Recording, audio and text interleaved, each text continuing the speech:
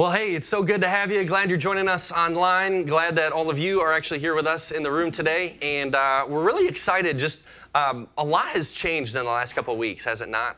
And whether it's with our country or whether it's all over the world, it seems like every day has been different than the one before it. And so we're excited, not because of the circumstances that prevent us from being together as a large group, but we're excited for the opportunity that God is actually working in the midst and despite a lot of the brokenness and a lot of the confinement, and even through a lot of the fear that's going on in our country right now. So I want to ask you a question. I want to ask you guys a question here in the room too. Have you ever wondered what's going on behind the scenes right now?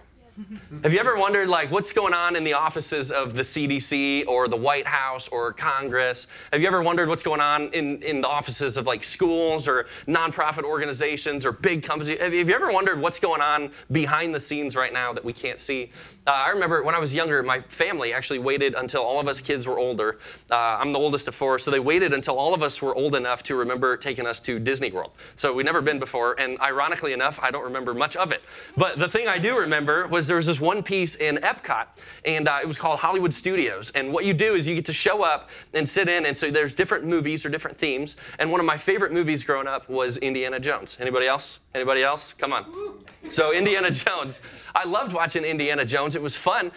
So we showed up and we sat through, and the whole purpose of this was to share and give an inside view and an inside look into the behind the scenes of the making of the Indiana Jones movies. And so they chose three significant scenes in which stunts happened or plot change or twist or whatever. And so they invite the audience not just to see what's on the big screen, but what happens behind the screen and behind the cameras. And they even let the audience get involved and be a part. And here's what I remember thinking. I remember knowing ahead of time, and I remember watching the movie knowing there's got to be more going on to this, but I never realized how much actually went on behind the scenes to set up the movie that eventually we would all watch later on. I think God's doing that right now.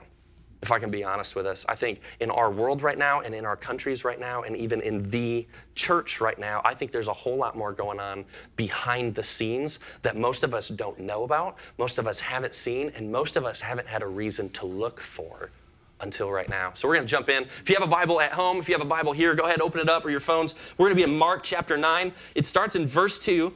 Jesus turns to his disciples, all 12 of them, and then invites 3 of them, Peter, James, and John, and he says, let's go for a walk. So they go for a walk and they head up the top of a mountain. It doesn't tell us what mountain, but the significance is that it was a mountain. All throughout Scripture, if you read mountaintops, like the peaks and the pinnacle and the tops of the mountains, were often places of divine revelation from God. God would reveal something to his people at the top of a mountain. And so Jesus, Peter, James, and John, they walk to the top of the mountain. And here's what happens. Mark chapter 9, verse 2, it says, after 6 days, Jesus took Peter, James, and John with him and led them up a high mountain where they were all alone.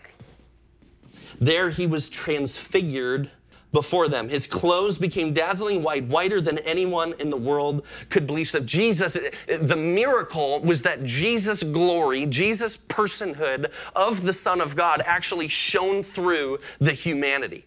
And so Peter, James, and John are all there and they're watching this, and the glory of Jesus literally is bursting forth, and it looks like light and it looks like lightning, and it's so white that they said nobody in the world could bleach it as white as that. This miracle is happening on the top of the mountain. And then verse 4, it says, and there appeared before them Elijah and Moses, who were talking with Jesus. So this is a big deal. This is something, and it's funny that the text doesn't even tell us how they knew it was Moses and Elijah, but for all 3 of the disciples there, they had no doubt that Moses and Elijah were conferring with Jesus on the top of a mountain. And you could only imagine what they were talking about or what was going on. And then before we even get into that, I want to unpack who Moses is and who Elijah is. Moses, if we go to the Old Testament, Moses is the leader that led God's people, the Israelites, out of Egypt. Led by God, Moses led the people out of Egypt, and then Moses had a significant encounter with God as they're walking around in the desert for 40 years. Moses leads a couple other men up to the top of a mountain, and God shows up and gives Moses what we know as the 10 Commandments. God gives Moses the law. So Moses, as Moses comes down and gives the law to the people, Moses and the significance of Moses actually carried on from that moment all to today. That Moses, especially if you were a Jew, would look at Moses and you would know the significance of Moses is a representation of the law that God gave for his people. So Moses is on the top. He represents the law, God speaking, giving his law, his commandments to his people there on the top of the mountain. And then Elijah. Elijah was one of the most influential prophets as we look at the Old Testament, a prophet who would speak into the lives of individuals. He would speak into the workings and the people on courts. He would speak into the lives of kings and leaders and nation rulers. I mean, Elijah was so significant. He was God's mouthpiece to a very significant point leading up to the coming of Jesus. All of the prophecies, both Elijah and so many other prophets, led up to the person and the culmination of Jesus. And so here we are at the top of the mountain. And you got Peter and James and John. And another gospel in Luke, it says they were tired. They were tired. And so it's like they're kind of opening their eyes and they're looking and they're seeing not just Jesus, but they're also seeing Moses and Elijah. And in the midst of like some of the most important, influential people leading up to and in the Jewish faith, now Jesus is conferring with them. Peter, of all people, has the audacity to say something. And he goes, "Hey, it's good to be here." Bible has to cover for him. It says he didn't know what to say. Check this out. Verse 5. It says, Peter said to Jesus, "Rabbi, it's good for us to be here. Let us put up 3 shelters. One for you, one for Moses, and one for Elijah." The Bible covers. He didn't know what to say because he was so frightened. He was so afraid of all the people. Peter says something, and he says this. He offers something. He says, "Hey, Jesus, you want me to build you guys something? You guys want tents?" Because he doesn't know what else to say. But here's the funny thing about the word that he chooses. The word for tent also translates as tent, or what's the word? Tabernacle. Tabernacle. Peter offers to build 3 tabernacles for 3 of the most influential men that Peter has ever heard of or known in his entire life or known in the Jewish faith. And so here they are, the 3 men at the top. Peter says, "Do you want me to build 3 tabernacles for you, 3 tents for you, three shelters for you?" And God speaks. Before Jesus could even address it, let's keep reading. It says this, verse 7, "Then a cloud appeared and covered them, and a voice came from the cloud, 'This is my son, whom I love. Listen to him.' Suddenly, when they looked around, they no longer saw anyone with them except Jesus." Can you imagine Jesus just turning around, looking at Peter like, "Really? This was going to go on for like a couple more hours. Really? You got to speak now?" But I want you to catch this. When God speaks on the top of the mountain, when God speaks, he's not just speaking to Peter. I believe he's speaking to all of humanity, because oftentimes what we love to do as people is we love to build. We love to build things. We love to build things for God even. We love to build churches and church buildings. We love to build houses. We love to build economies. We love to build hospitals. We love to build. We like to build and create and craft something. But here's the significance. God does not let Peter build. Why? Because here's what God knows. And I think here's what we need a reminder of, especially today in our society and in our world right now. The things that we build will never last. The things that we build will not last. I went on a mission trip when I was in high school. First international mission trip ever. I went to Haiti, and I remember our leader, once we got there, we got settled, and we're sitting down, and we're in a group much like this, not a big group of like 10 of us, and we're sitting around the table, and our leader says, "Before we start this week, I want to tell you something. We are here to build relationships because it is the only thing that will last forever. That any building we build will eventually fall down. Any building that we paint, the paint will eventually fade away. Anything that we build, regardless of how good or how pure intentioned it is, whatever it is that we build will eventually disappear and go away." And I believe God was saying this to Peter, just like he is saying to us, what we build doesn't last, but what Jesus builds lasts forever.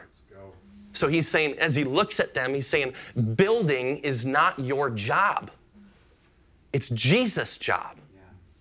Jesus is building his church. You know, right now, I believe if we could look behind the scenes, what we would see and we would be surprised is that Jesus is actively building his church in ways a lot of us have we have no idea about. We have no context for, we've never seen, we've never witnessed. And I want to speak to those, especially at home, and those even in the room right now who are fearful, who are afraid, who have anxiety, who wonder, what about me? What about my job? What about my income? What about my family? What about my health? I'm immunocompromised, or I'm at risk, or I'm scared. Here's what I want to speak to you. The same Jesus yesterday is the same today as he will be tomorrow and forevermore. And so he is actively at work, just like on the mountaintop, addressing his disciples, saying, I am building my church. And he builds it differently than we build stuff. Luke's account, if you read Luke's gospel of this, I'd encourage you to do it at home. Luke's account, what he says is the disciples were so sleepy that they're finally opening their eyes and realizing what's going on. And Luke gives us an insight into the conversation that they were having up on the mountaintop. It says they were discussing Jesus' departure in Jerusalem. For those of you that don't know what that means or what that's alluding to, what Jesus was sharing with Moses and Elijah that the disciples were privy to was Jesus was saying, I'm about to go to the cross. That isn't it funny, just as we said earlier, that mountaintops were known as places of divine revelation where God speaks. Jesus was saying, Moses and Elijah, the law and the prophets, the significant men of history have led up and built up to me, but this moment right here isn't the moment yet. This is a glimpse. The moment is going to be on a different mountaintop called Calvary, where Jesus is going to lay on the cross and he's going to hang there for the world to see, for Peter, James, and John to look. And you can only imagine them remembering this is what he talked about on the mountain. That Jesus and the way that Jesus builds a family and the way that Jesus builds a kingdom is not the way that we build families and kingdoms. The way he does it is through death, and death on a cross for us. Man, such a significant moment in history. And so God, as God speaks, he says, this is a kingdom that will never end. This is my son whom I love. Listen to him. Can I ask you right now, just at home and then in this room, who are you listening to right now? Who are you listening to right now? I don't know about you, my email has blown up by people I don't need to hear from, right? It's like credit card companies are letting us know how they're handling the coronavirus, which is not helpful, right? Grocery stores are letting us know. Hospitals are letting us know. Here's the one that actually hurts. Missions organizations are letting us know. And I just can't help but think, here we are. We're in the United States of America. Many of us watching online, not everybody. But here we are in the United States, and there's missions partners and church partners and our church family members all over the world. I got one last night that just said our giving cut in half. In a moment where the world is terrified and scared and anxious and nervous and angry and curious, in a world full of these emotions, can I encourage you not to listen to the fear, not to listen to the anxiety, but to listen to the words of Jesus, just like God spoke and said to his disciples on the top of the mountain. Matthew 16, verse 18, this happened shortly before. Jesus reminds Peter, in this moment, Peter and the rest of the disciples are with Jesus and they're walking. And Jesus turns around and he says to them, who do people say that I am? And says, some said you're Elijah. Some said you're Elijah. Isn't that funny that Elijah was right before this event? They said, some people say you're Elijah. And to remove all doubt, Elijah's on the mountain. Oh, no, Jesus isn't Elijah. Some say you're John the Baptist. Well, nope. Close. Jesus turns to the disciples and says, who do you say that I am? And Peter, of all people, says, you're the Christ. You're the Messiah. And Jesus turns to him and he says this, Matthew 16, verse 18. He says, and I tell you that you are Peter, which means little rock, and on this rock I will build my church. On this truth, on this understanding that I am the Christ, I am the Messiah, I am the Savior, I will build my church. And what he does with his disciples is the same thing that he does with us, is he extends us an invitation to be a part of his building the church. And I think the hard part for a lot of us is Jesus builds differently than we build, but Jesus invites us to build the same way that he builds, not through life, not through our hands, not through our ideas and strategies, but through his, which often come with death. And namely, as we just talked about last week, picking up our own cross to follow him, believing, and not just believing, not just saying, but also living in obedience. When I pick up my cross, when I sacrifice, it is for the kingdom. I am living like Jesus lived, and I am obeying what Jesus said to do. I want to remind you right now that Jesus is building his church.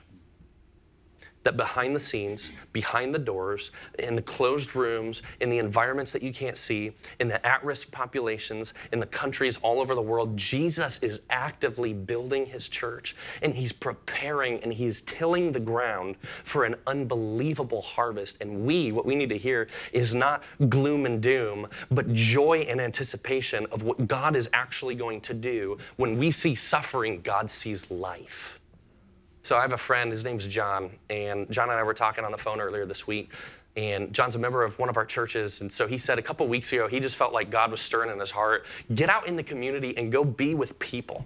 So he lives not too far from a homeless shelter, so he went down, he started volunteering, serving in the homeless shelter, and he'd serve food, or people wouldn't want to do dishes, so he'd volunteer, he'd say, I'll go clean the dishes. And it was doing the dishes, doing the task that he didn't really want to do and nobody else wanted to do, actually met another man who was at the mission, who also wanted to serve and give back, right? We don't often hear stories of that. People who are coming to receive also looking to give.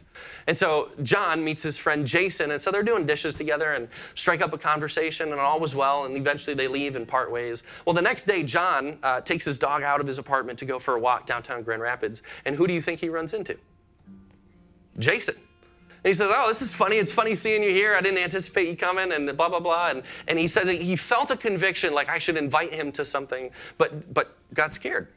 I think his exact words to me, I chickened out. I just didn't want to. I didn't want to be weird. I didn't want to be awkward. I kind of wanted to maintain distance. And so they parted ways and they left. And he said he got back to his apartment and he felt such conviction because he felt like God had more to a purpose for this interaction. And so he gets down on his knees and he prays this prayer, and I want to encourage all of us to pray this. He says, God, would you give me an opportunity tomorrow to meet with him again? If you orchestrate it, God, I won't waste the opportunity. So the next day he wakes up and he gets his dog and he walks out and he opens up the door to head outside, and the one person that he can see downtown Grand Rapids is who? Jason. And he said their paths were coming so much so that you could not avoid running into each other.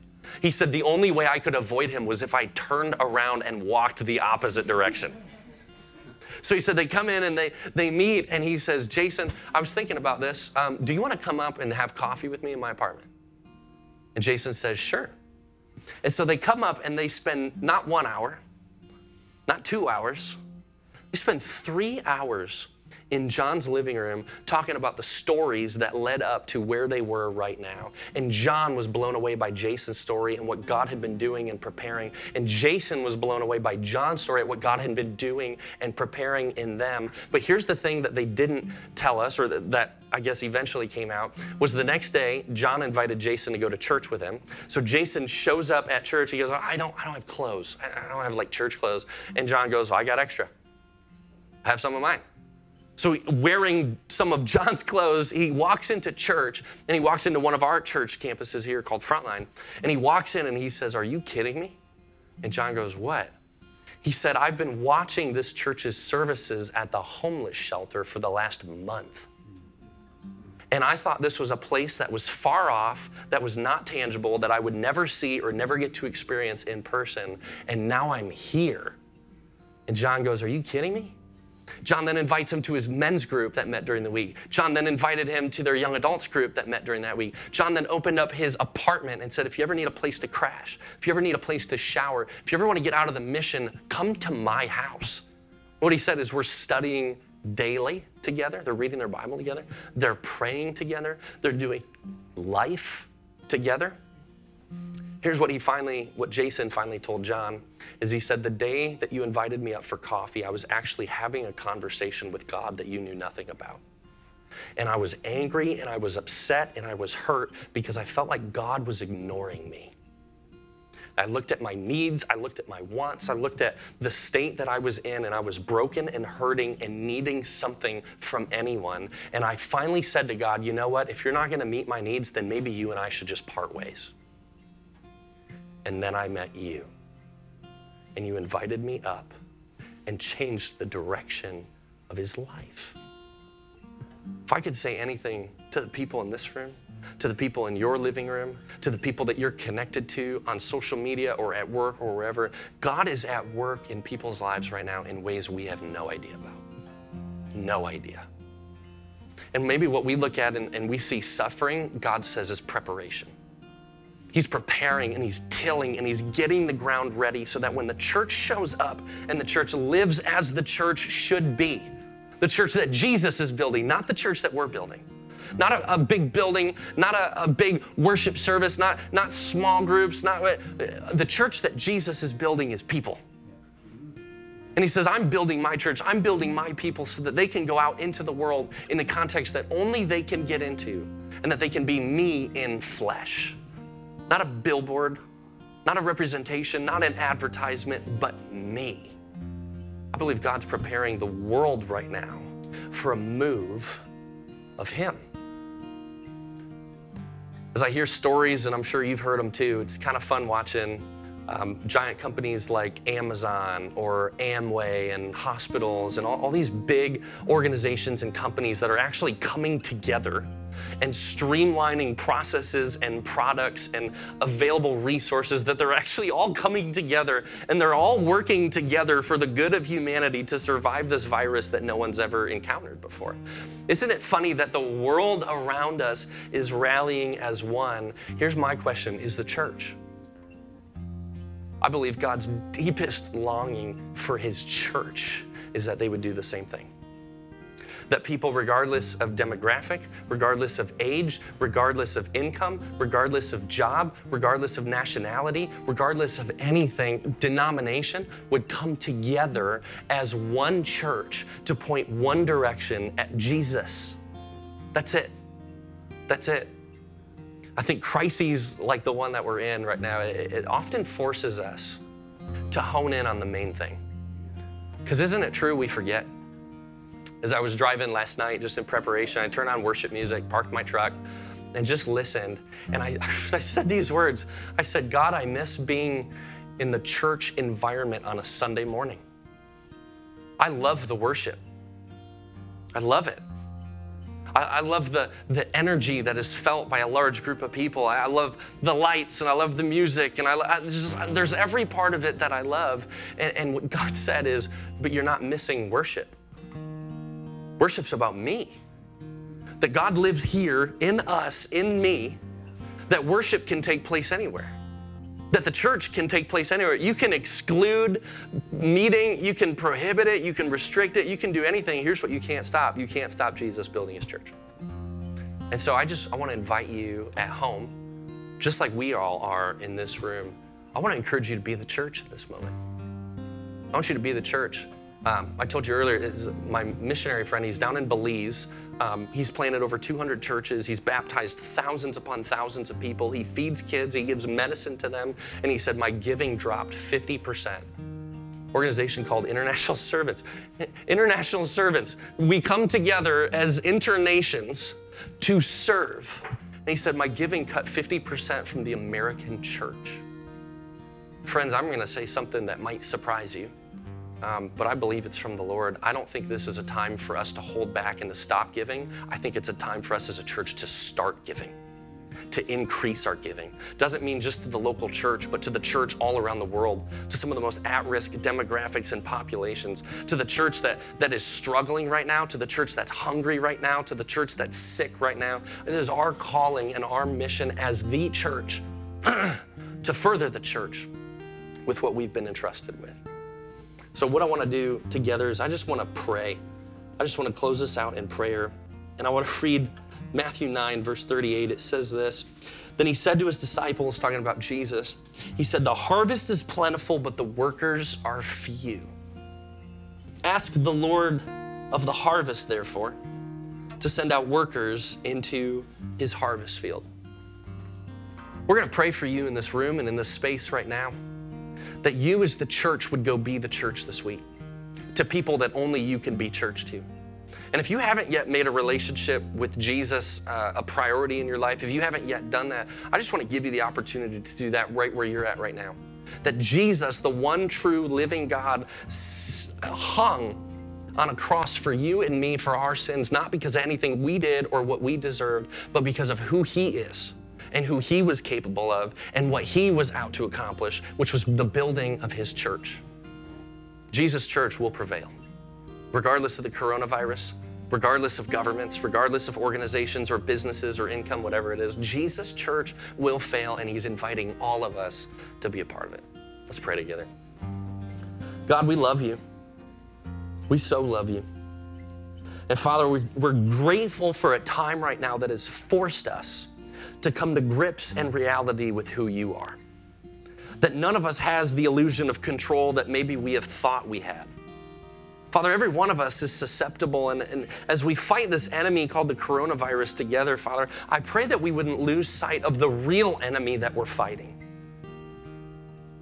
Father, I pray that you would continue to build your church, that you would raise up leaders, people who have been afraid or people who have been hiding or people who have loved to just blend in. I pray that you would activate them today and this week and through this pandemic so that your church would not just grow, but that it would grow exponentially.